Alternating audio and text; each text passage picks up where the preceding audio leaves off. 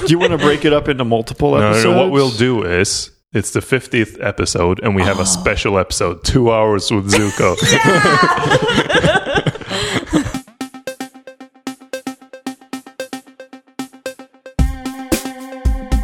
Welcome to Zero Knowledge, a podcast where we explore the latest in blockchain technology and the decentralized web.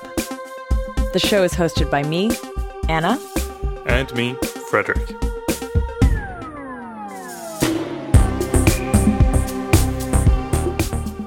Welcome to this special 50th episode, where we sit down with Zuko to talk about his path into Zcash, the life of Zcash, and what the future holds.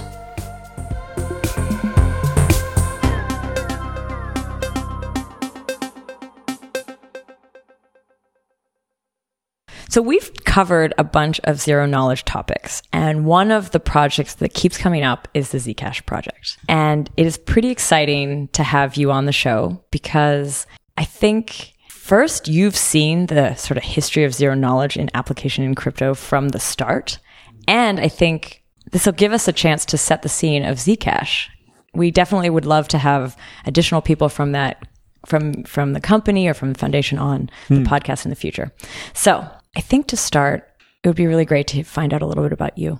My name is Zuko, and I spend all day and all night thinking about Zcash currently.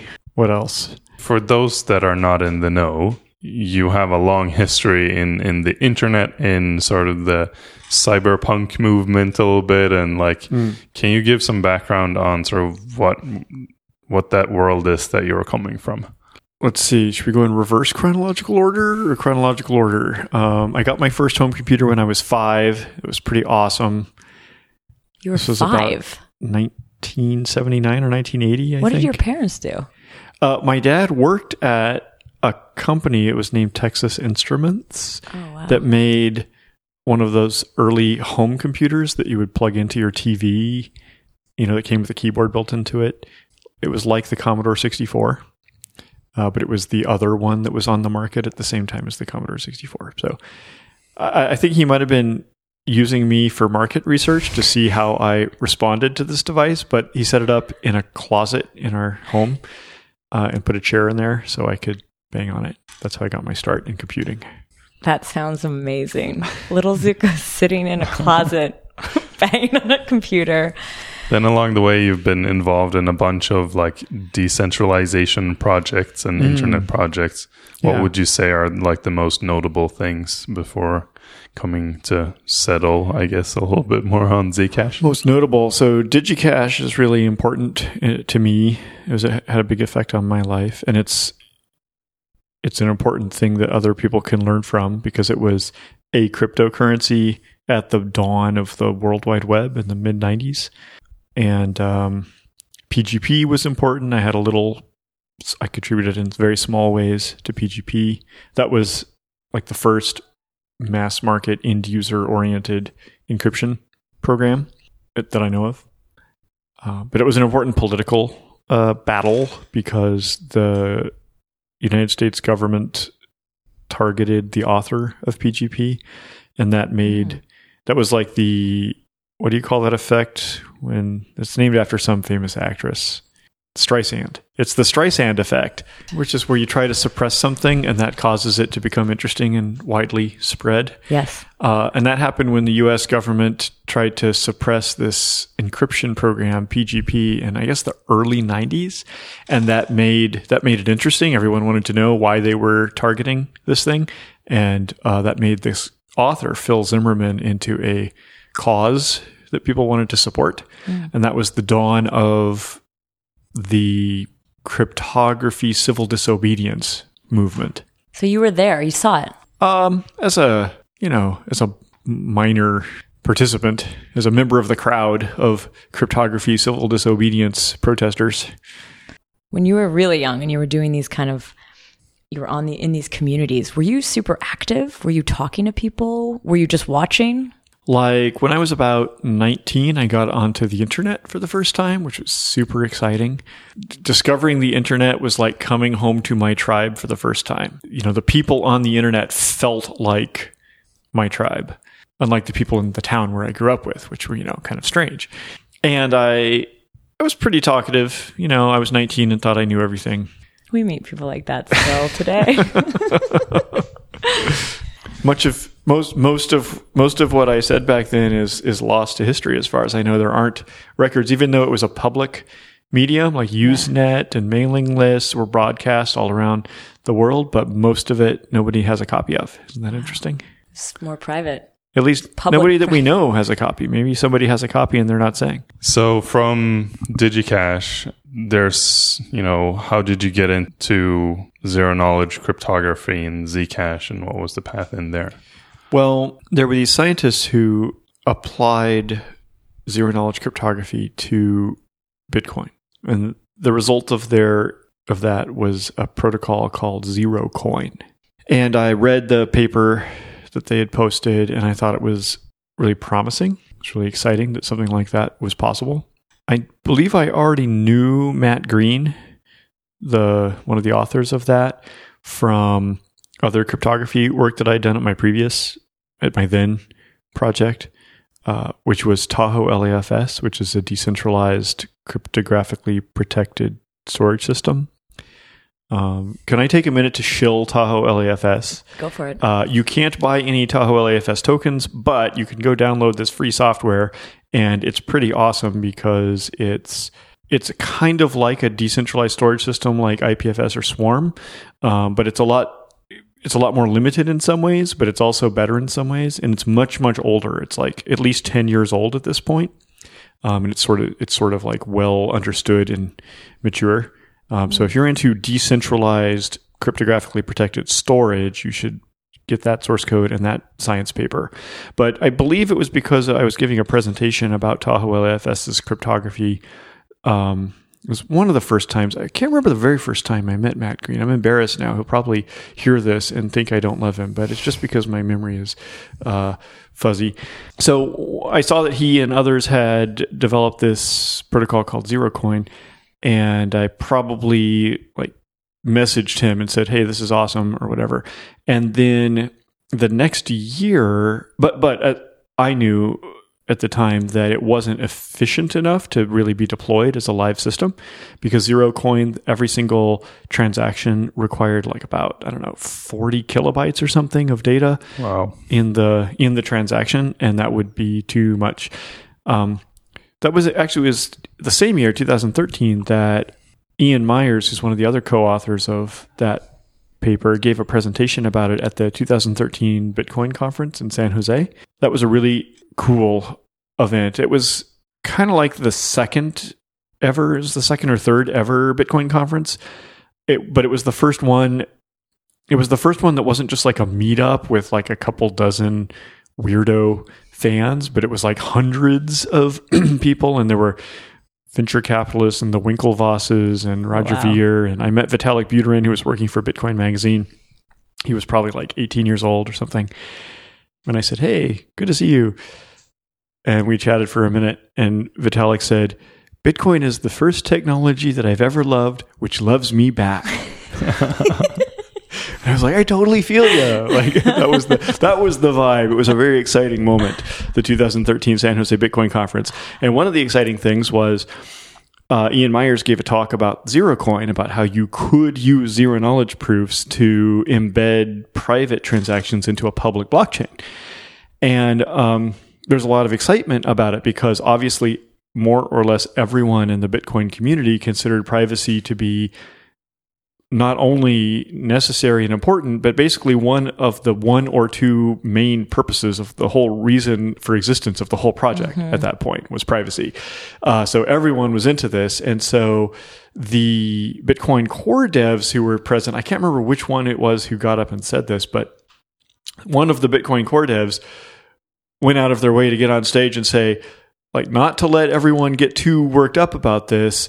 We're really not likely to put this ZeroCoin protocol into the next upgrade of Bitcoin because it's way too inefficient. It would probably break everything, and Bitcoin is too important to risk that kind of innovation in it. So we told the ZeroCoin people to go try it out in an altcoin like Litecoin, and then if it works there, we could consider it. And something else that happened at that conference was that the people who'd written, the scientists who'd written the zero coin design, they met the scientists who that same year had come up with a breakthrough in efficiency of zero knowledge proofs, which is now called SNARKs. Who was that? I don't know which ones were represented at which ones met which ones at the San Jose Bitcoin conference, but in the end, the 7 scientists who later founded Zcash with me are the co-authors of the paper that combines SNARKs with ZeroCoin. So they met each other and they realized that it's like my chocolate goes well with your peanut butter. Like the efficient SNARKs would solve the problem of the 40 kilobyte transactions and return it and reduce it to a reasonable size, like 500 byte transactions. So for you, it was the introduction of SNARKs made it clear that, wow, there is this possibility. I wasn't present at that meeting. I was at the San Jose Bitcoin conference, but I was wandering around. Brian Armstrong and Fred Ehrsam from Coinbase were there. I think they were probably all of Coinbase at that point. And I was standing at their table saying hi, and they offered me the job of chief security officer for Coinbase. And I said, oh, well, that sounds really great. I'm really complimented, but I've got all these other things I'm doing. But I didn't find out about Zerocash until about a year later, when those 7 scientists had worked out all the scientific details and published this new paper called Zerocash. And that, after I saw that, let's see what happened. The next thing that happened was, okay, so I saw the paper. It was super exciting. It had this flaw, which was the trusted setup, which was that whoever set up the system would retain the ability to forge money undetectably. And then you would just have to trust that they really did delete it and didn't accidentally or deliberately retain their secret forging key. But it was actually efficient enough. It looked like it would actually work in all other ways. And so at Real World Crypto is a conference that has nothing to do with cybercoins. It's all about cryptography, because this was back when the word crypto meant cryptography and did not yet mean cybercoins. It's a really good conference. Life is more interesting now. So Matt Green gave a talk at Real World Crypto that year. I guess this might have been 2015. Like, I can't remember when I met Matt. I also can't remember what years things happened, but sometime in 2014, 2015, Matt Green gave a talk at Real World Crypto, which is a really good conference, a really important conference within the world of cryptography, because it's the conference where all the things that could actually be practical and could actually affect humans get described, get delivered.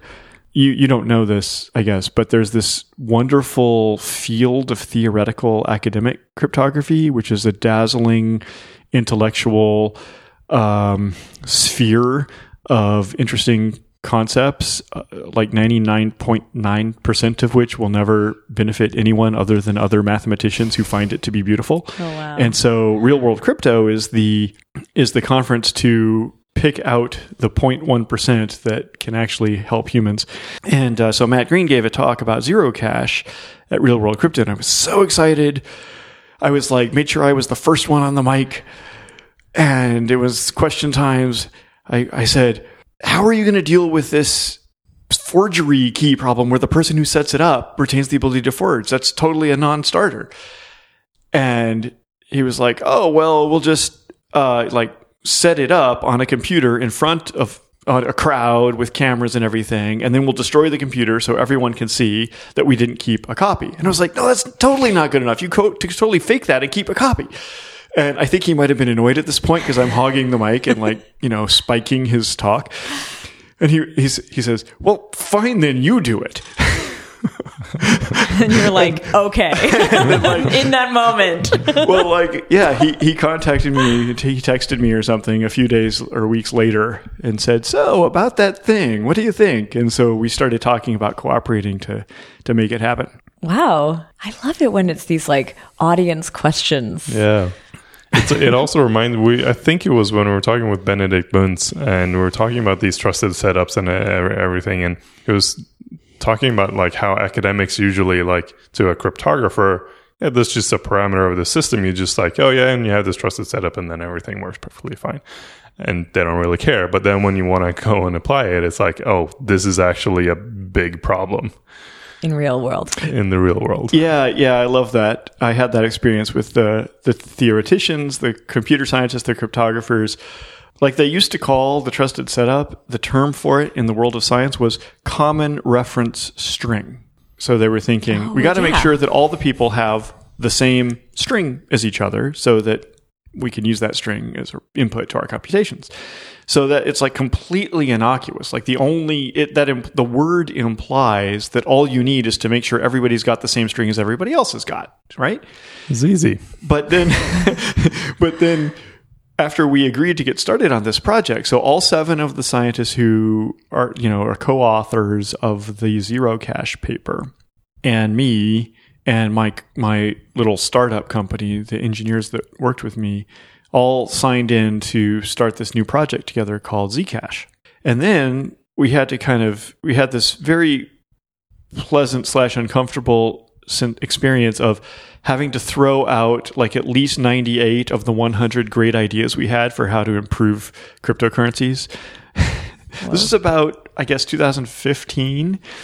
And you know how there have been like 1,000 cool ideas about how to do cryptocurrency in this way or that, with all these features, and you can buy bunkers to install the servers in, and you can do airdrops to different countries, and they can be programmable in different ways. And so we also had all those ideas, and we had been talking about them enthusiastically for like ever.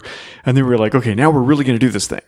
So the first thing to do is kill off 98 of our favorite ideas, and it leaves us with like 1 or 2 or 3. And one of them is, we're going to implement Zero Cache so that transactions are private and are not disclosed willy-nilly to everyone else in the world. Yeah. Second one is we probably need to change mining, because if we leave the mining the same as Bitcoin mining, then that means the Bitcoin miners have a huge amount of power. And if they for any reason, just choose to 51% attack it, it would be trivial for them. The third one was, we have to do something. It's not going to be good enough to say, look, everybody, we put the secret forgery key in this one computer, and look, we're all destroying the computer. Because it would be too easy for, like, if we were tricking people, we could keep a copy of the secret forgery key. Mm-hmm. Or even if we weren't, somebody else could hack into that computer and steal a copy of the secret forgery key before we destroyed the computer, right? It's just not really safe enough. We don't have technology today that can safely create and destroy cryptographic information like that, in my opinion. So the third feature that we decided we had to fix was how to set up the system with a stronger guarantee that the secret forgery key could never come into existence. Wow. And that became the first Zcash ceremony. And one of our employees, Taylor Hornby, I was saying, we need a word for this. It's not a common reference string, right? It's not the trusted setup, because you're not. The intention is to not trust anyone. Yeah, the word trusted setup makes people think that you're trusting the group, and it makes people think that you're trusting them with your privacy or something. We need a more specific word for this particular forgery secret. And Taylor Hornby suggested, oh, wait, I'm not going to tell you what he suggested yet, because you need to find out what our solution was first. So our solution was, we're going to have a multi-party computation. That's a cryptographic process where there are several different participants, each with their own independent computer. And they're going to collectively perform a computation to set up the system in such a way that if any one of them does it correctly, then it's impossible for the rest of them to recover the secret forgery key, even if all the rest of them are in collusion together. So as long as there's any one honest, it would require all of them simultaneously to collude together in order to recover the secret forgery key. So we're saying, so what are we going to call that thing? And Taylor Hornby said, it's the toxic waste. Because the things that each of the participants do on their own computers, those are harmless chemical precursors, which by themselves cannot harm anything. And the purpose of the ceremony is to make sure that we don't get all of the precursors together into the same room, which can form toxic waste. Interesting. So that was the third feature that we added to Zcash. When you say not in the same room, we've talked a little bit about these ceremonies. Maybe let's go to that beginning when you had this worked out. What was it like setting it up? You guys weren't in the same room. Oh my goodness. It was the most stressful thing ever. It was kind of fun, but kind of stressful. And I don't think I'll ever do anything like this again. Because we went into super spy mode. Like, we started communicating with each other. Like, I handpicked 5 other participants. Well, first of all, I worked with Sean Bowe to figure out what's the most efficient way to do this ceremony, because the more efficient it is, the more people we can squeeze in. So we figured it would take, hours and hours for each person involved. And I figured we wouldn't be able to get people to stay vigilant and present next to their computer in an uninterrupted way for more than 1 weekend straight. Yeah, that's even very impressive in itself. So we could only fit 6 people in. So I had recruited about 8 other people that I thought would be competent and skilled, that they wouldn't get themselves hacked. It would be hard for just some random person to target them and hack them and take over their computer before the ceremony was held. And B, that they were trustworthy, that people would not suspect them of conspiring with me to secretly generate the toxic waste. And I'd recruited a bunch of them. And then at the last minute, I told a couple of them, hey, it turns out you were decoys because we don't have room in the actual ceremony. But hopefully you've already done a service, because if there are any hackers out there that are trying to target all of us, they might have been distracted trying to hack you before now and might have missed one of the other people. Oh, but it ended up with me and 5 other secretly chosen participants for the ceremony that nobody knew who anybody else was except for, nobody knew who all of the other participants were except for me or where they lived or anything. There was myself, there was Andrew Miller and Peter Van Valkenburg, who were 2 people that I thought were trustworthy and competent and hard to hack. And then there were 3 pseudonymous people. I gave them false names, and I told the other people, hey, I've recruited this person. Their name is Francois, whatever. But actually, those 3 people that was not their name. And then the first 2 layers of defense were the multi-party computation feature of it, which is that you have to hack or compromise or get into a collusion with all 6 out of 6 of these people in order to recover the toxic waste. So that's the first layer of defense. The second layer of defense is none of the computers that are handling the chemical precursors, right? The things that we have to keep separate to prevent toxic waste. None of those computers are ever going to be connected to the internet in the computer's life, from the moment it's bought from a store until it's destroyed in a fire. It will never have been plugged into a network of any kind. And then there's a couple more layers of defense. So the third layer of defense is the night before we begin the ceremony, each of the 6 participants goes to a random computer store and puts their hand on a computer on the shelf and then pays for it and walks out with that box under their arm, and then don't let it leave your sight until the ceremony's over and you've destroyed it. Wow. Wow. These stories are so amazing. This is the most complicated, strongest cryptographic ceremony ever performed, I suspect. I'm not really sure. I mean, the budget was 6 times the cost of a computer, plus the cost of some hotel rooms, plus some video cameras. So the total budget probably worked out to $10,000 or something like that. But I'm willing to guess that it was stronger and harder to hack than any cryptographic process that any military or anybody's ever done. I could be wrong, because I would know what militaries and spies have ever done, but we did a great job. Okay, so the night before, everybody bought a random computer off the shelf. That's called random purchase by the CIA, I'm told. to prevent supply chain attacks. And then you open up the computer with a screwdriver and you take out the Wi-Fi chip and the Bluetooth radio. And then you make sure that you never plug an Ethernet into it, right? And then you boot it from a DVD, which contains a special operating system image that we had made for this purpose. And this is one of the weaknesses in this design. We've established like the first 3 major defenses, and there are several more that we probably don't have time to go into. But even despite all these defenses, it's still not perfect. So one of the weaknesses is, what if the attackers put a backdoor into that DVD? Because who made the DVD in the first place? Sean Bowe from the Zcash company. He has a computer that's probably hooked up to the if Sean were malicious, or if Sean's computer that Yeah. he used to burn the DVD image were malicious, then maybe there was a backdoor in that DVD. And the only defense we have against that is that we uploaded the DVD image and the hash of it to, well, Internet Archive and a lot of other So you can look places at it. so that anyone could examine it. But on the other hand, who's going to It's pretty examine hard to examine. that and look for? It's really hard to examine binaries or source code for that matter to find a backdoor. Anyway, so that's all.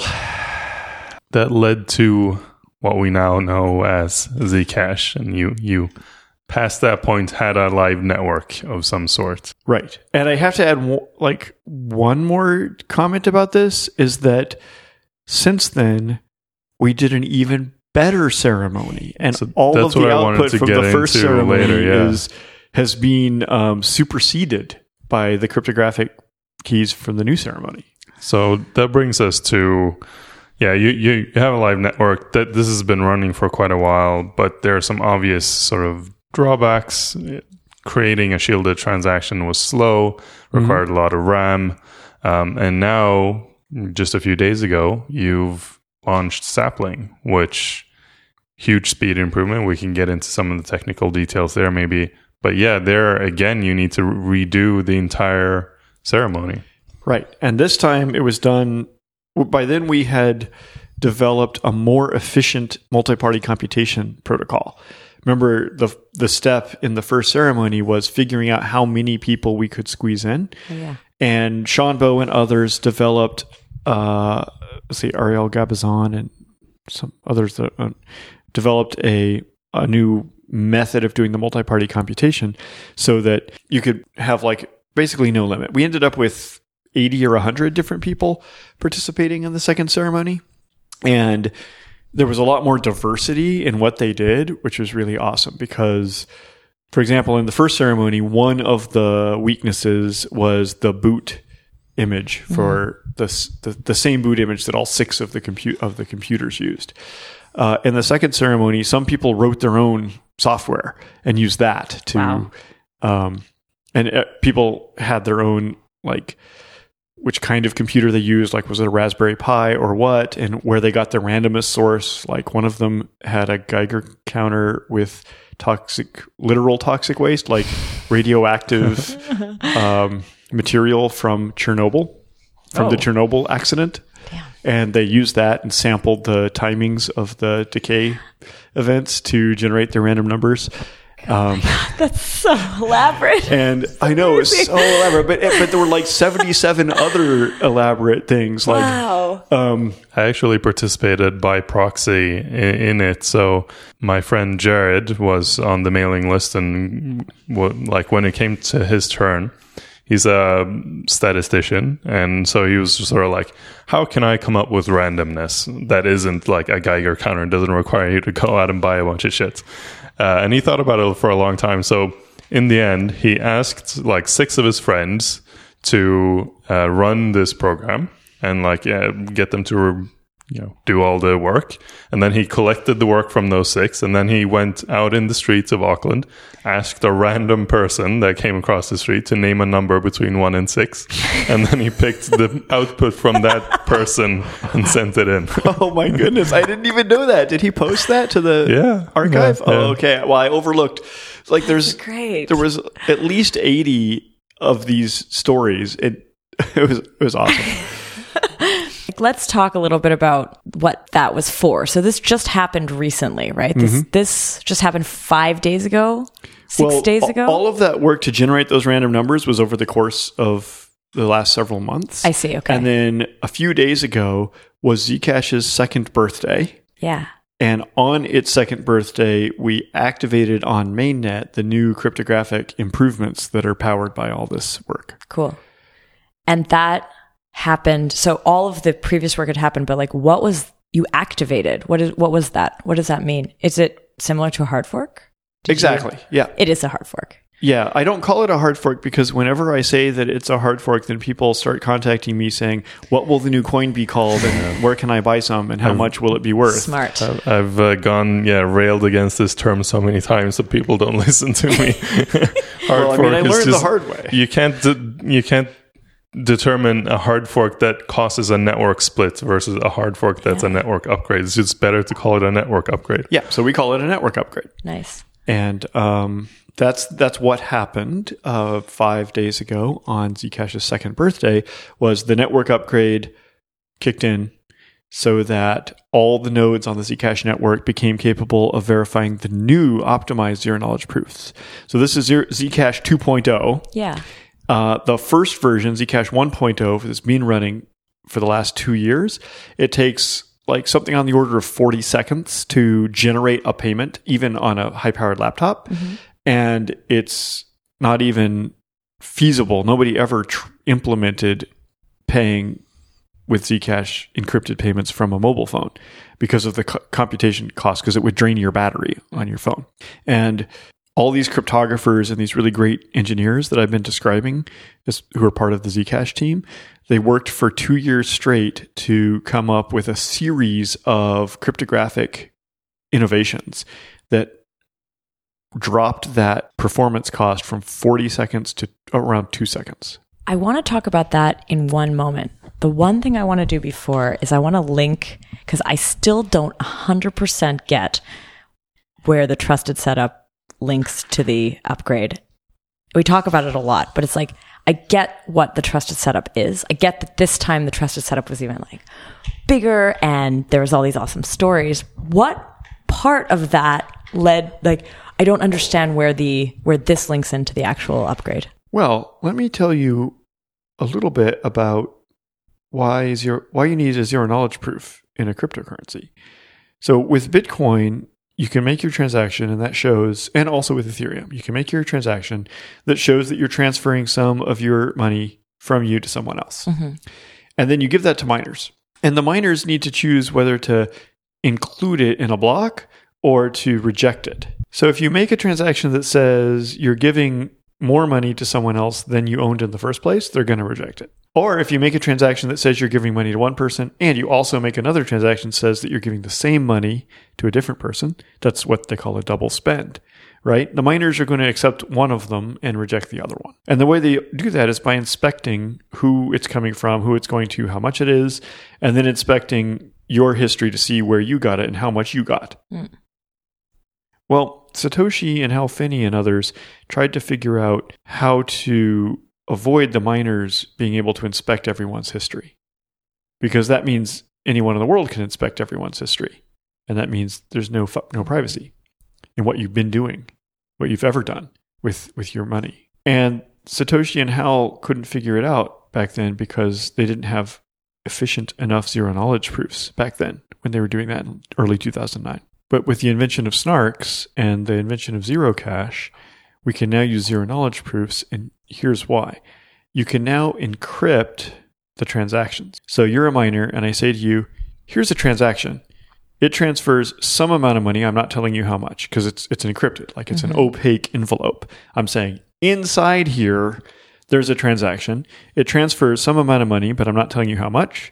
It transfers it from me, but I'm not telling you anything about who I am, to so-and-so, but I'm not telling you anything about who they are. But if you you can inspect something. Well, the difference is in Bitcoin, the miner has to like open up the envelope and study the history of both parties or the sender in order to determine if this is valid. In Zerocash, you give the envelope that hides all the content, and then you give this accompanying magic stamp the zero knowledge proof. And the miner tests the zero knowledge proof and they say, okay, this zero knowledge proof convinces me that somebody who did own some money and they had never previously double spent it, they must be transferring some of that money to someone else, or else they would not have been able to produce this zero knowledge proof. But the zero in zero knowledge proof means they learn zero extra information beyond the fact that somebody transferred a valid amount to somebody. Does that make sense? So this is why we needed zero knowledge proofs and why they have to be so efficient, is you have to include one with every transaction. So I understand this. So the question that I have is, how does the trusted setup, what is coming out of it that would force an upgrade? I think this is where the piece is missing for me. I understand the because question. all I can imagine is that at the end you'd have something like a code or something, but I don't know. It's not like it would write up the entire protocol code. Like, does it unlock something? Right. So the thing is, the zero knowledge proof, the prover who's generating the transaction, they've got to create this zero knowledge proof. And then the verifier, which is every miner and every other full node on the network, they have to verify that the zero knowledge proof is correct. Yeah. So they know that the prover really had that money. Both of those operations in ZK Snarks, they use a certain sort of like a public key, you can call it. It's kind of like a really complicated public key. And you use that public key to generate the proof, and you use that public key to verify the proof. So there's some zero knowledge proof systems out there where you can get the public, let's call this the public parameters that the prover and the verifier both need to use. There's some zero knowledge proof systems like bulletproofs where we can generate some parameters for all the verifiers and all the provers. Like, here's some parameters, guys. Everyone use these parameters. And everyone knows that there's no backdoor to them. But with ZK Snarks, the only way to generate the parameters for everyone to use comes with the accompanying toxic waste that allows forgery. Okay? So the whole point of the first ceremony was to generate the public parameters with 6 different people, so that we had 6 different precursors. And since we believe that we prevented all 6 of the precursors from getting stolen or getting conspired together, therefore we believe that the toxic waste never came into existence. Okay? Well, when we wanted to launch the new improved cryptography that just now activated in a network upgrade on Zcash, we had to generate new parameters. That's the problem. The parameters that we generated the first time can't prove the new efficient proofs. They can only prove the old inefficient proofs. I got it. That's why. So you've been working, so all of these years, you've been working on building this upgrade. Yep. But the only way for it to come into existence is for... It required another ceremony. Okay. And you know what? This doesn't make me real happy to think about, but every time we make an improvement using this current Snark-based cryptography, we have to do another ceremony to make sure the new improved parameters also their toxic waste didn't get generated. Right? So, hopefully our cryptographers will come up with a better way to do this at some point. And we have a lot of ideas that we have been working on. And it sounds like it was like a lot of fun and there's all these cool things that happen, but this isn't something that, this is not optimal if you want to develop this system quickly, I imagine. Yeah, only be able to do it with such a it's risky. I don't like it because it's risky. Like, Zcash is currently worth something on the order of $1 billion, depending on how you measure. And I would say that the amount of security we went to in the first ceremony in 2016 and the amount of security that all these other people like Frederick put in to the second ceremony in 2018 is enough. Like, I don't think any attacker, the attackers would not have guessed back in 2016 that Zcash would be worth $1 billion. So they would not have tried that hard. By the way, somebody, I think, did try to hack the first ceremony. And that's a very interesting backstory. And is it okay if I shill another podcast on your podcast? Absolutely. We love other podcasts. Okay. So NPR's Radio Lab is a really good podcast with really good storytelling. And they did a story about the first ceremony, the 2016 ceremony. And it's amazing and creepy. And since it's Halloween season, this is a great time to listen to it. Cool. Because it seems like someone tried to hack us during that ceremony and they failed. It's really amazing. That's Cool. awesome. We'll link to that in the show notes. But what I'm saying is Zcash is currently worth something on the order of $1 billion. I don't think anybody was capable or willing or aware in the past that they would say, oh, we'll like hire a team of, or like 6 or 80 teams of ninjas and have them backdoor everyone's computers or whatever we need to do. That would cost, I don't know, tens of millions of dollars or something. And then we would have compromised the ceremony. I think that would be probably impossible even for the 80, even if you had tens of millions, maybe. But if you had like $1 billion, I don't know, you could hire an actor to pretend to be a hacker and take the name Frederick and work in the crypto industry for a few years and then hire 80 more actors. I don't know. It's all ridiculous. Like what we've done is already super, super powerful. Yeah. However, what if we need to do it again? And what if Zcash is worth $1 trillion and it's time to do it again? And the problem is if someone actually does it, goes unnoticed, they can forge money forever. I mean, and if they forge it slow enough, if they get this toxic waste, if they do it slow enough and exploit exchanges slowly enough that it doesn't really get noticed, you'll leech an enormous amount of value out of the system before it's even noticed. Almost as much as national governments can do by just printing more fiat currency. A little dig in there. But actually, so we do have a defense against that, which is this thing we call turnstile, which is already in effect. So I totally do not believe that anybody could have recovered the toxic waste. Oh, let me just throw in one more fun detail from the first ceremony. There were 3 pseudonymous participants that only I knew who they were. As soon as the ceremony ended, 2 of them, their real names were revealed. One was Peter Todd.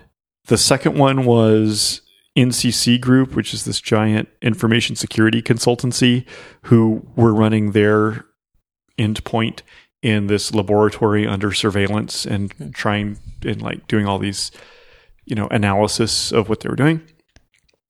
The third one has never been revealed. His name is John Dauberton. That's his pseudonym. Okay. But John Dauberton is one of my favorite people in the world. And I do hope that someday the story comes out before we're all dead of who he was and what he did. He wasn't the one who drove into the woods of Canada. And that was Peter Todd. That's Peter Todd. Yeah. Oh, that was love a pretty awesome that story. Yeah. Oh, that's so cool. My point was, I totally do not believe that any attacker on the earth could have gotten anywhere near compromising even one of the 6 people who did that, much less all 6. And I totally don't believe that any of those 6 people would have cheated and tried to steal the secret because that would have been immoral. And I don't believe any of the 6 would have done that. So I guess what you're saying is like, it's not that you're worried that this toxic waste could really be used, but just the fact that it exists, maybe in the future that it could exist. Oh yeah, it doesn't exist, but it could exist. This is what's making you look closely at like snarks. Yes, at other zero knowledge proof systems that don't have a toxic waste problem. Even though, like Frederick said, when we started this, the academics didn't even realize that this even mattered, but it turns out to be one of the most important issues. But also, I was going to get to what Frederick said about how if someone had a forgery key, the toxic waste, they could siphon like a huge amount of value out of the economy. If it were a big enough economy and they did it so covertly enough, they could siphon more and more value out, like fiat governments do. But we have a defense against that, which is what we call turnstile.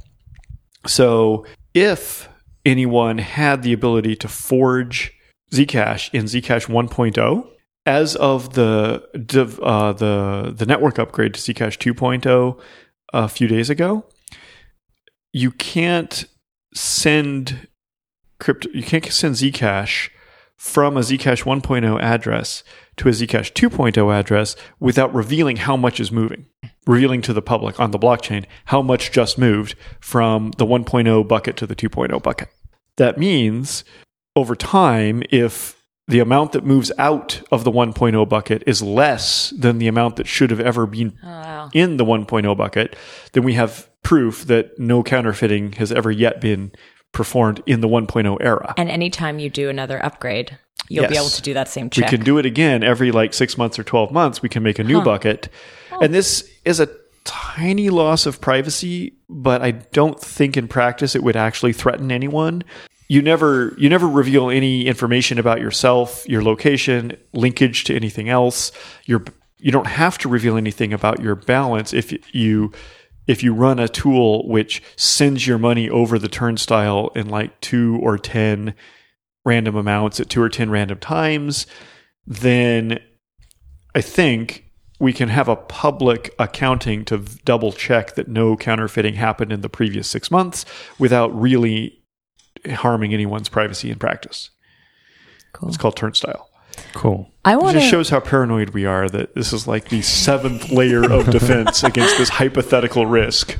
That's actually a good sort of. I've seen several arguments of the miners wanting shielded generation of their rewards as well. Oh, yeah. But if you allow that, then you can't have this turnstile anymore, right?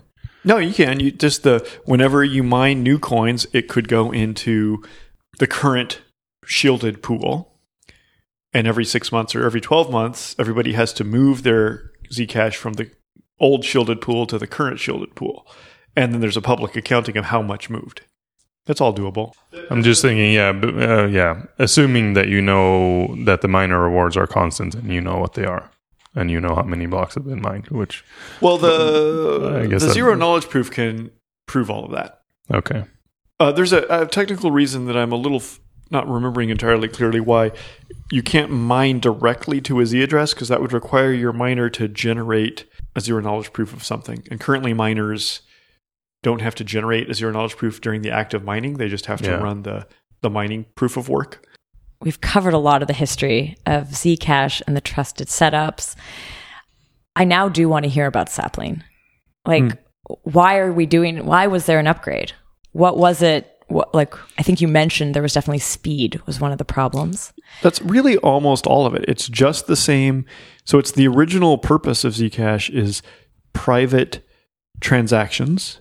And the 1.0 version of Zcash just didn't really accomplish it because in order to use it, you had to install this clunky software on your clunky old laptop. And people nowadays don't use computers. They just use phones. And I know from Zcon Zero that when you actually looked at it, even though there's this amazing shielded account possibility, a lot of the users of Zcash aren't using that. I would say a lot of the third parties like wallet makers and exchanges have not offered it to their users yet. But that's also a thing of, I saw some stats from Binance or something yesterday. They have on the order of like 100 million transactions per second through their system. Mm-hmm. And if each transaction takes 40 seconds, then it's not really billions of years or something. That's a big server farm they need just to send stuff out. Right. So that was the whole point of Sapling, was basically just do the exact same product, but as efficiently as possible, and also make it compatible with like hardware implementation so that you can put it in a Ledger or a Trezor or a Keep Key. And also so you can put it in an HSM, a hardware security module that custodian services and exchanges use to protect their private keys from being stolen by hackers.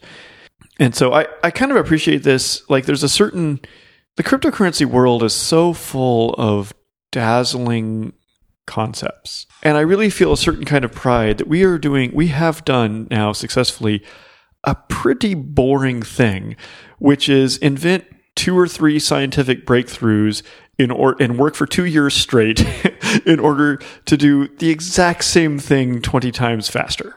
That's pretty much the whole goal. Like, just to check though, so was there there must have been more in the upgrade than just the speed? The first 2 things I talked about: improved efficiency, the facility to put the spending key inside a hardware device for added security.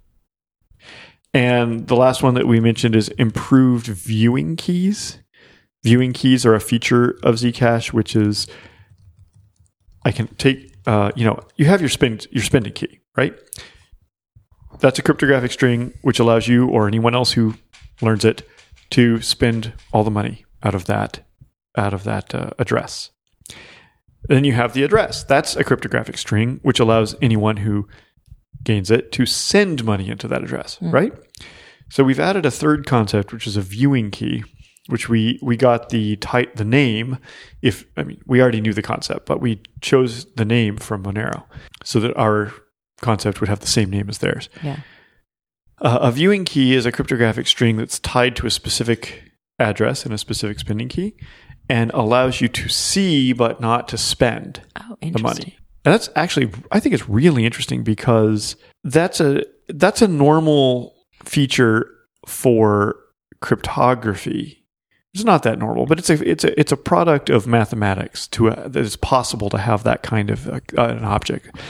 And we had it in Tahoe LAFS, which I suspect is one of the reasons why Matt Green liked Tahoe LAFS back in the day. But never before have we combined this viewing key concept from encryption with the blockchain properties of append-only and immutable data. So with Zcash, you can put arbitrary data into the Zcash blockchain. We haven't mentioned this before, but you know how you can embed data into blockchain? Yes. Well, you can do it with Zcash too. But the cool thing is, if you do it with Zcash, the data does not become visible to everyone in the world. But the really cool thing is it does become visible to anyone who receives the view key. Ooh, this reminds me of my favorite story, the encrypted love notes in the blockchain.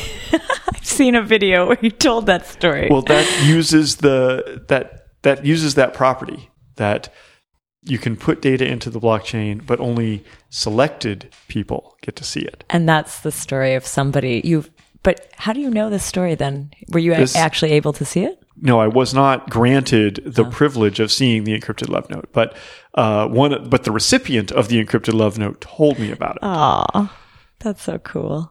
So, and that, by the way, just for the record, that love note, I take her word for it, that it actually exists in the Zcash blockchain, but it's impossible for me or anyone else to spot it, right? It's fully encrypted. Okay, let's talk about speed. This is the big feature. Is the important thing. I guess there's a couple of reasons for the speed up. I know your talk at DevCon covered some of it. We can cover some of that as well. But I'm also curious on speed is one aspect, just like CPU time. But there's also memory requirements and other improvements that are made with this, obviously.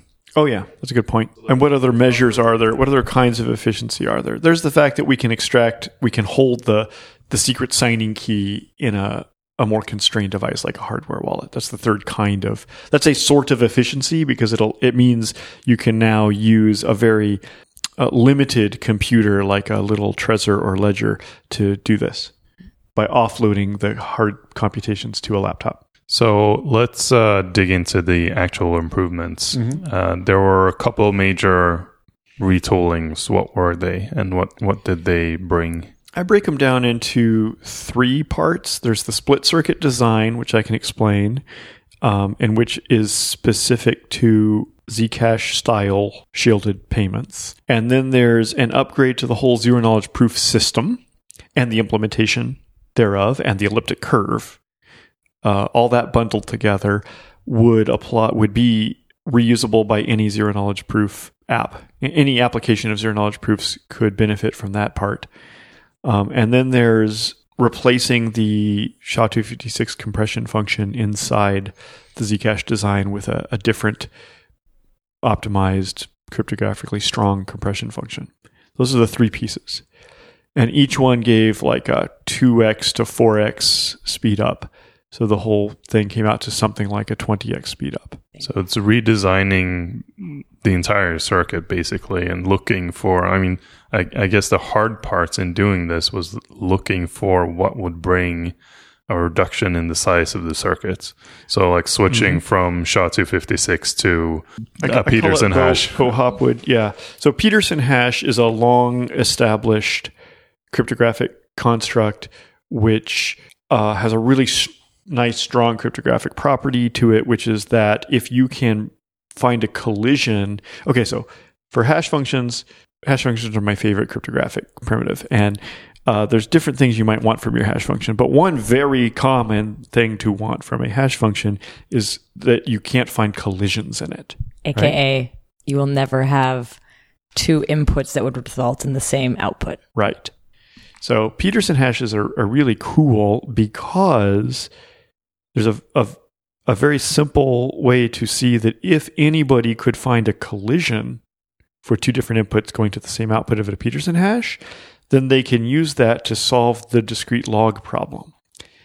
And the discrete log problem is one of the most widely trusted assumptions in cryptography, if that makes sense. So the bottom line is, if you could break this, if you could find a collision in the Peterson hash, that means you could also break like 90% of all the cryptography in the world. Amazing. Okay?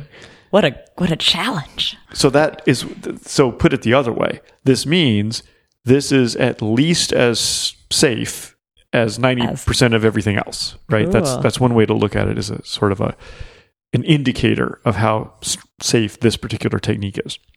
And then two of our cryptographers, Sean Bowe and Dara Hopwood, invented some new ways to compute Peterson hashes, which were way more efficient inside the zero-knowledge proof. A new way to compute Peterson hashes inside zero-knowledge proofs, which is way more efficient than any other thing you could do before. So I call those Bowe-Hopwood Peterson hashes, and that's probably the single biggest improvement from Sprout to Sapling. It probably all by itself reduced the total time by 75%. I think in your presentation at DevCon, you had mentioned it went from 37 seconds to 9.2 with that. Right. That's awesome. Which is a big improvement already, obviously. Another one that you did was you moved away from libsnark. Right. So libsnark is a C++, and assembly library that we used for the 1.0 Sprout implementation. And during the process of developing Sapling, we wrote a fresh code base, primarily authored by Sean Bowe, and it's all written in Rust, and it's all written without Rust's unsafe features, and it's really highly efficient and really well honed to be efficient at this particular task. The name of that library is Bellman, and this is one of the outputs from the Sapling project, which everyone else in the world can benefit from, is you can go download Bellman now. And it's, I would, definitely recommend it as a great starting point if you want to do one of these kinds of things. Wow. And this is instead of using libsnark, you would use Bellman. That's right. And when we talked to Howard, he mentioned that, in zero knowledge proof circuits, you have gates. And he mentioned that when he's measuring libsnark, and he's done this amazing work to distribute snark computations, not blockchain relevant, but he said we can go from 1 million gates to 1 billion gates if we distributed. But he also in that frame talked about the new Sapling circuit is an order of magnitude fewer gates. Oh yeah, or one or two. I can't even remember. One order of magnitude fewer. It was probably something on the order of 1 million gates in Sprout in 1.0, Zcash 1.0 Sprout. And it's probably on the order of 100,000 gates in Zcash 2.0 Sapling. And reducing the gate count was 2/3 of it was due to Bowe-Hopwood Peterson hashes, and 1/3 of it or so was due to the split circuit design. Interesting. So what is the split circuit design? It's like this. In Zcash 1.0 Sprout, I've got this envelope, and I come to the miner, and I say, inside this envelope is a record, a transaction, that shows that I am consuming 2 previously unused outputs, and I'm producing 2 new outputs. Now this is the UTXO. To really appreciate the split circuit design, it will help if you understand the UTXO data model. Okay, so it's like this. God, this is hard. Okay, first We've of all, already asked this question before. The balanced data model, it's easy to understand because it's like your bank account balance. You subtract 100, you come back and look, and now you've got 900, right? And that's how Ethereum is defined. And it has some advantages and some disadvantages. The UTXO data model is like this. We have a list, we have a bulletin board on the wall, and we have notes or slips of paper that say, this slip of paper is worth 100, this next slip of paper here is worth 50, this next slip of paper here is worth 200, or whatever. And you are the owner of some of these notes, and that's your money. Now, it's time for you to give some money to the next person. You want to give 50 Zcash to me, but your ownership of the note is because you know the secret key for that note. Does that make sense? Every note has a secret key. Mm-hmm. You know the secret key. That gives you the ability to use the note. Okay? But if you came to me and you said, hey, I'll give you this note, I'll tell you the secret key, and then you'll be able to use it, I shouldn't take that, because how would I know that you wouldn't go ahead and use the secret key and use up the money out of that note before I got around to it? It's like instead of transferring the account over to you. Right, because it's like if I told you, I'm going to give you my password to my bank account, then you can have the bank account. Right. That's okay, but you still also have the password to the bank account, so this is not a complete transfer. That's the problem. And the way Bitcoin solved it and the way Zcash and others solve it is like this. We're going to have a protocol where we're going to put a new node up. I come to you, I say, I want to, or no, you're the one who owns the notes, Anna. Yeah. You want to give me 50 Zcash. So I write a new note that says this is worth 50. I have the secret key for the new note, and you don't. Okay? So I put the new note on the board, and you sign a transaction which says, my old 50 Zcash note, it's hereby crossed out. We put an X over it. And this other note down here that's worth 50, this is where the money went. This is where the value went. I know that your key can't spend my money, and the miners who verified this can verify that the new note is worth 50 and the old note that got spent was worth 50, so that's legit. Okay? And now there's the old note, your old note is now crossed off. It's still on the board, but it's got an X on it showing it's being used. That's the UTXO data model for Bitcoin and for Zcash.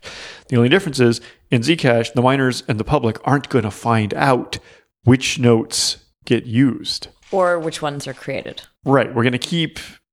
Okay, let's go down one layer here. Oh, no. Here's the magic. No. Zero knowledge. No, you're going to get this. You are about to understand the real core of the Zero Cash protocol design. Ready? It goes like this. Every note has two different identifiers. If you, oh God, how are we going to do this? This is going to work. I swear it's going to work. The note has a note ID and it has a note nullifier. Mm-hmm. And these are like little tear off strips of paper on the paper. And I don't know if that analogy is going to work, but the point here's what's important. Cryptographically, you can't take your secret key and come up with a different identifier, because it's your identifier, the note identifier, is taking your secret key and hashing it with a secure hash in a certain way. Mm-hmm. And the note nullifier, that's the other way to identify a note. The first one you might call a serial number, you might call it an identifier, I forget what we call it. Let's call it a note identifier for now. The note nullifier is if you take your secret key and you use a secure hash on that in a different way. Okay? So cryptographically, because of the way secure hashes work, you can't come up with a different note identifier that matches your secret key, and you can't come up with a different note nullifier that matches your secret key. But are you looking at two hashes at the end? They're just two different hashes of your same secret key. And here's the magic trick. I'm getting close. This is going to work. Stay with me. Nobody who's looking at the bulletin board can tell that a certain identifier and a certain nullifier came from the same secret key. Nullifiers and identifiers are all just random numbers to you unless you know the secret key, but you're the only one who ever knows your secret key. Okay? So now, here's how it works. I'm going to make two bulletin boards. The bulletin board of the identifiers of every valid note ever created, and the bulletin board of the nullifiers of every note ever spent. All right, so Anna has a 50 Zcash note. The identifier of it is posted on the identifiers board saying this is a valid note that has been created. Over on the nullifiers board, there's a whole list of the nullifiers of notes that have already been spent. Nobody can tell whether or not, nobody except for Anna can tell. Anna. Nobody except for Anna Rose can tell that the nullifier for her note isn't on the second board yet, because nobody can tell which identifier goes to which nullifier. So then you say, hey, Zoko, I want to pay you 50 Zcash. And I say, okay, great. I'm going to make a new note. So only I am the person who knows the secret key for my new note. I'm going to post the identifier for my new note on the identifier board. Now you make a transaction that posts the nullifier for your old note on the nullifier board. And it says, this nullifier is being, the note that this nullifier identifies is being used up, and a new note that this identifier identifies is being created. Now, here's the neat thing. Here's where we get the privacy. Nobody who's watching this process can see which of the identifiers of the old notes is linked to the nullifier that just got used up. So they can't tell that it was Anna's note that just got used up. Because there's two different... Because they can't see the connection. Yeah. Only Anna can see the connection between which nullifier and which identifier. Okay, what was the point of all this? So cool. All of this... We got to the heart. Yes, that is the heart of the zero cache design. And now you can learn the split circuit concept, which I suspect was primarily also designed by Sean Bowe. But first we have to understand the way Sapling 1.0 does it, which is... We got a problem here with the thing we just went through. That's what you would call one input, one output. You used up one note, you created one note. Mm-hmm. That means the new one has to have the same value as the old one. You can give me 50 if you have a 50 Zcash note, but you can't give me 25. Right? So now we have to make it more complicated. We have to say, hey, I'm posting a transaction. Here are the nullifiers of two notes that I just used up. And my friend is posting the new identifiers of two newly created notes. Or maybe one goes to my friend and the other one goes back to me as change. You can't tell. Okay. And the zero knowledge proof guarantees that the values used up from the two old ones is equal to the values generated in the two new ones. Okay, that's a 2 in, 2 out transaction. And that's what we implemented in Sapling 1.0, in Zcash 1.0 Sprout. Okay, the amount of gates in the zero knowledge proof then is proportional. You have to, the hard part, the expensive part in the zero knowledge proof is proving that the two consumed notes are somewhere on the bulletin board of all identifiers of all valid notes without revealing which one. The way we do it is with the Merkle tree, because everyone loves Merkle trees. They're the best data structure ever invented. And so we have a Merkle tree whose leaves are all the identifiers of all valid notes on the bulletin board. And we make a zero knowledge proof that says, I know the secret key for something, which if you hash it a certain way will form an identifier, which if you hash it with its neighbors in the Merkle tree all the way up 32 times, we'll get to the root. And the root is the root of all the valid notes on this board. That's the most expensive part of the zero knowledge proof.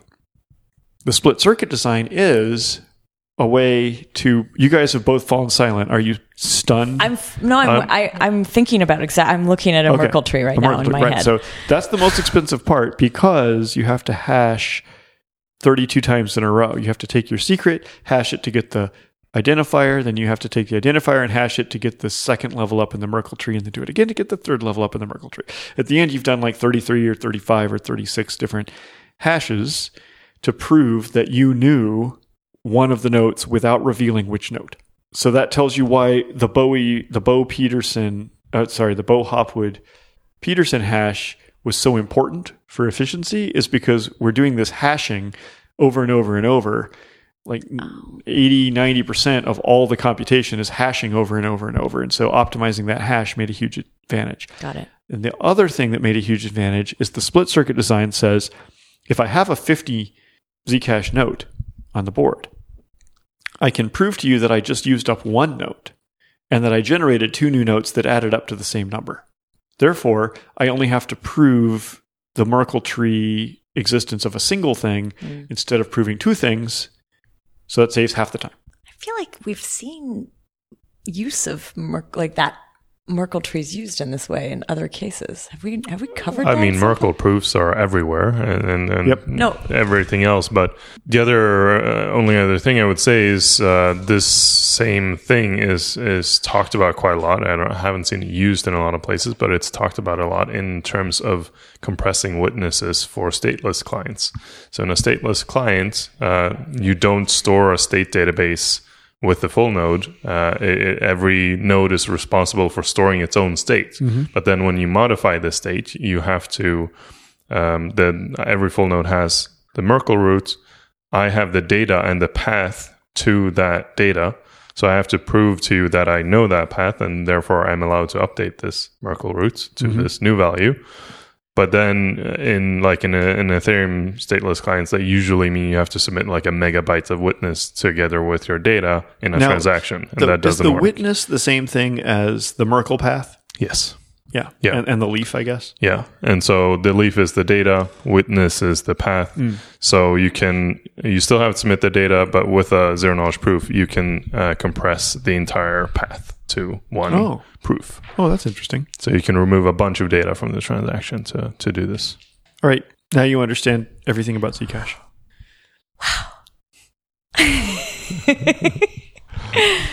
Now I wish I could see this again with like a diagram. Visualizations. But which I'm sure is you out should there turn your somewhere. podcast into a video cast and you can Well, have maybe- bulletin boards, pieces of paper, whiteboards. Maybe one day we will. Or one day we'll at least experiment with it. For now, audio is very nice. I find it's cool. It's easy to edit. You can listen to it while driving. But it is sometimes hard to explain very complicated things on. But I at least focused on, I was very focused on what you just said, and I could actually understand. So we know all about Zcash. Something else that I really want to dig into is ZEXE, something that you also mentioned in your talk. What is ZEXE? Yeah, ZEXE, which Frederick might be better at explaining than me, is a recent invention from some scientists, which includes Zcashers and Howard Wu. He's kind of an honorary Zcasher anyway. ZEXE is just a science idea, so it's not necessarily in the future of Zcash itself. But there's a science paper from a bunch of Zcash affiliated scientists and former Zero Knowledge podcast guest star Howard Wu and some others. And it's an idea for how to use zero knowledge proofs. Basically, I'll just oversimplify it here, and you can correct me, Frederick, if you know better. The way I conceive of ZEXE is just a way to improve Ethereum style behavior. With Ethereum, you want to execute a smart contract. So what you do is you give your inputs to all of the miners. They all run the smart contract for you on those inputs, and then they consensus on the output being the correct output. With ZEXE, you execute it yourself on your own computer, and along the way, you generate a zero knowledge proof that this output is the correct output from executing it. Now you just distribute that. You give the zero knowledge proof to all the miners. All the miners verify that it is a correct zero knowledge proof, and then they update the state to show the new output. And so that's really, really interesting for at least two reasons. One is, now you don't have to tell everyone in the world what's the contract itself and what are your inputs to the contract. That's really interesting. Also, the output. The output could be encrypted, right? The miners, I could give you a zero knowledge proof that says, here is a ciphertext envelope.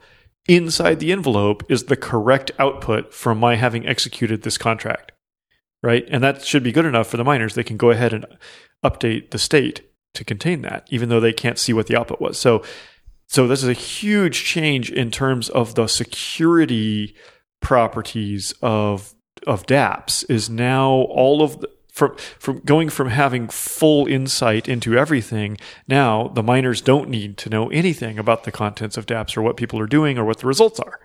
But the other thing that's really cool about it is verifying a zero knowledge proof can be much, much cheaper than executing the script. So now it's a performance or scalability improvement.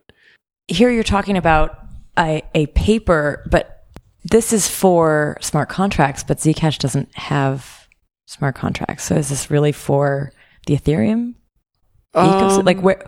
I'm just curious where this. So the paper was. Yeah, it's funny though. The real answer is this. I think it's that Zcash uses the UTXO data model that we talked about earlier in this podcast.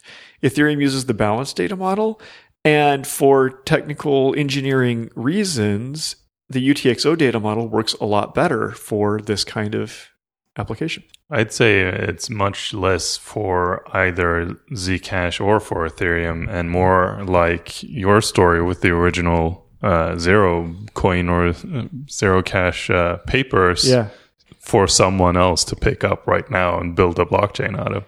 Right. So the concepts could be applied to either Ethereum variants, Zcash variants, future Ethereum, future Zcash, or something else. Amazing. So I think, I mean, you describe it well, where it's both a scalability improvement, privacy improvement, but there's also a lot of other things you can do with it if you combine it with stateless client stuff. I mean, now, because of data availability and bandwidth issues, we can't actually do this, but in theory, if we solve data availability and bandwidth, we could have a blockchain that is literally just a Merkle root at every block. Mm-hmm. And that's the entire thing that ever exists on chain. And you can still prove everything along the way with zero knowledge proofs. And I'm not sure if just solving the unsolved problems of data availability and bandwidth would be sufficient, or if there's also a third unsolved problem that we'd have to do there. I don't know how to describe this third unsolved problem, because Sean, Bo, and I have been trying to solve this, and we have this half-formed solution that we call duckweed, which is just like a bunch of scribbled notes from our coffee chats. And it's stuck on how do you update the Merkle root. It's just subtle. It's hard to. I might be misremembering, but it's like this. I find it easy to make a zero. If we assumed, there's a third unsolved problem. We also assumed, which was recursive zero knowledge proofs. So if we have bandwidth, availability, recursive zero knowledge proofs, 3 currently unsolved problems, then hey, that would be easy to prove to you. Hey, here's the new right Merkle root. It's not enough for you though, because you don't have a witness that you can use to find or update your state. That's the hard part that duckweed is stuck on. Well, that's what I call the bandwidth problem, because if you just downloaded the entire the rest of the state, then scanned it, then you'd find your thing. Okay, right. So we can either give everyone infinite bandwidth, or we have to solve the duckweed problem in addition to the other 3 unsolved problems. Yeah. So it seems easy. Let's do that tomorrow. No, it's really exciting, because I think they're probably solvable with a few more years of effort, and then we really can have actually scalable, in computer science terms. In the old days, like decades ago, I thought of scalable as meaning basically if the cost to you is logarithmic or better in the size of the problem, I'll call that scalable.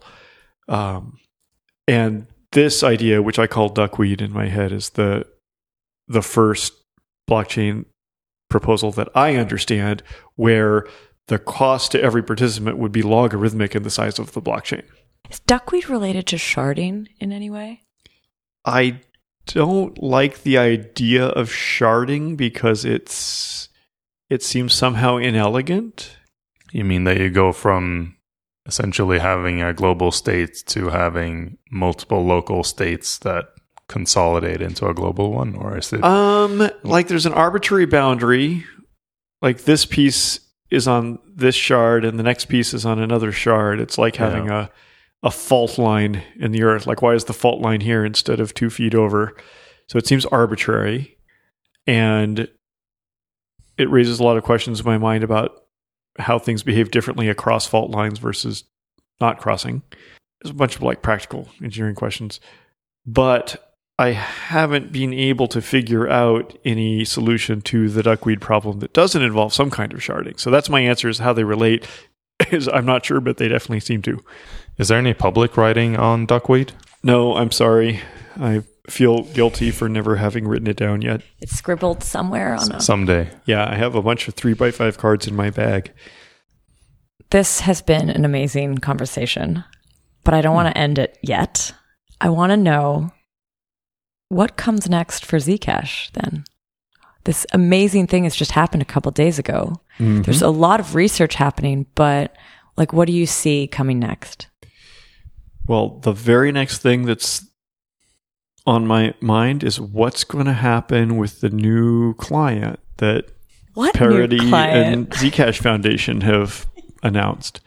So until now, the Zcash implementation has all been done by the company that I am the CEO of. Almost all of those people whose names I've described so far, I've mentioned so far in this podcast, are employees of the company. And a few days ago, the Zcash Foundation, which is a separate, independent, nonprofit institution, and Parity announced that they were going to make their own independent Zcash implementation. And that's really, really interesting. That implies a lot of things, and I think it's the most important development that's next, that's on the horizon.